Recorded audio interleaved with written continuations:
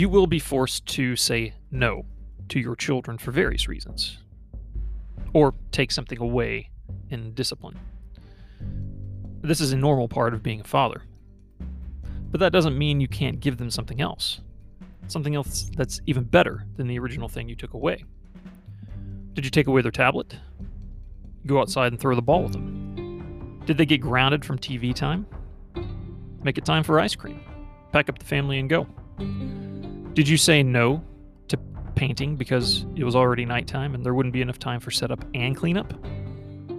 Well, then say yes to wrestling and piggyback rides. They can't watch a movie you think is inappropriate? Water gun fight in the backyard instead. Did they get sent to their room?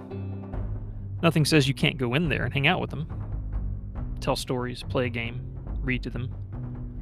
Whenever you say no, try to give them something better. Try to emulate your Heavenly Father in this.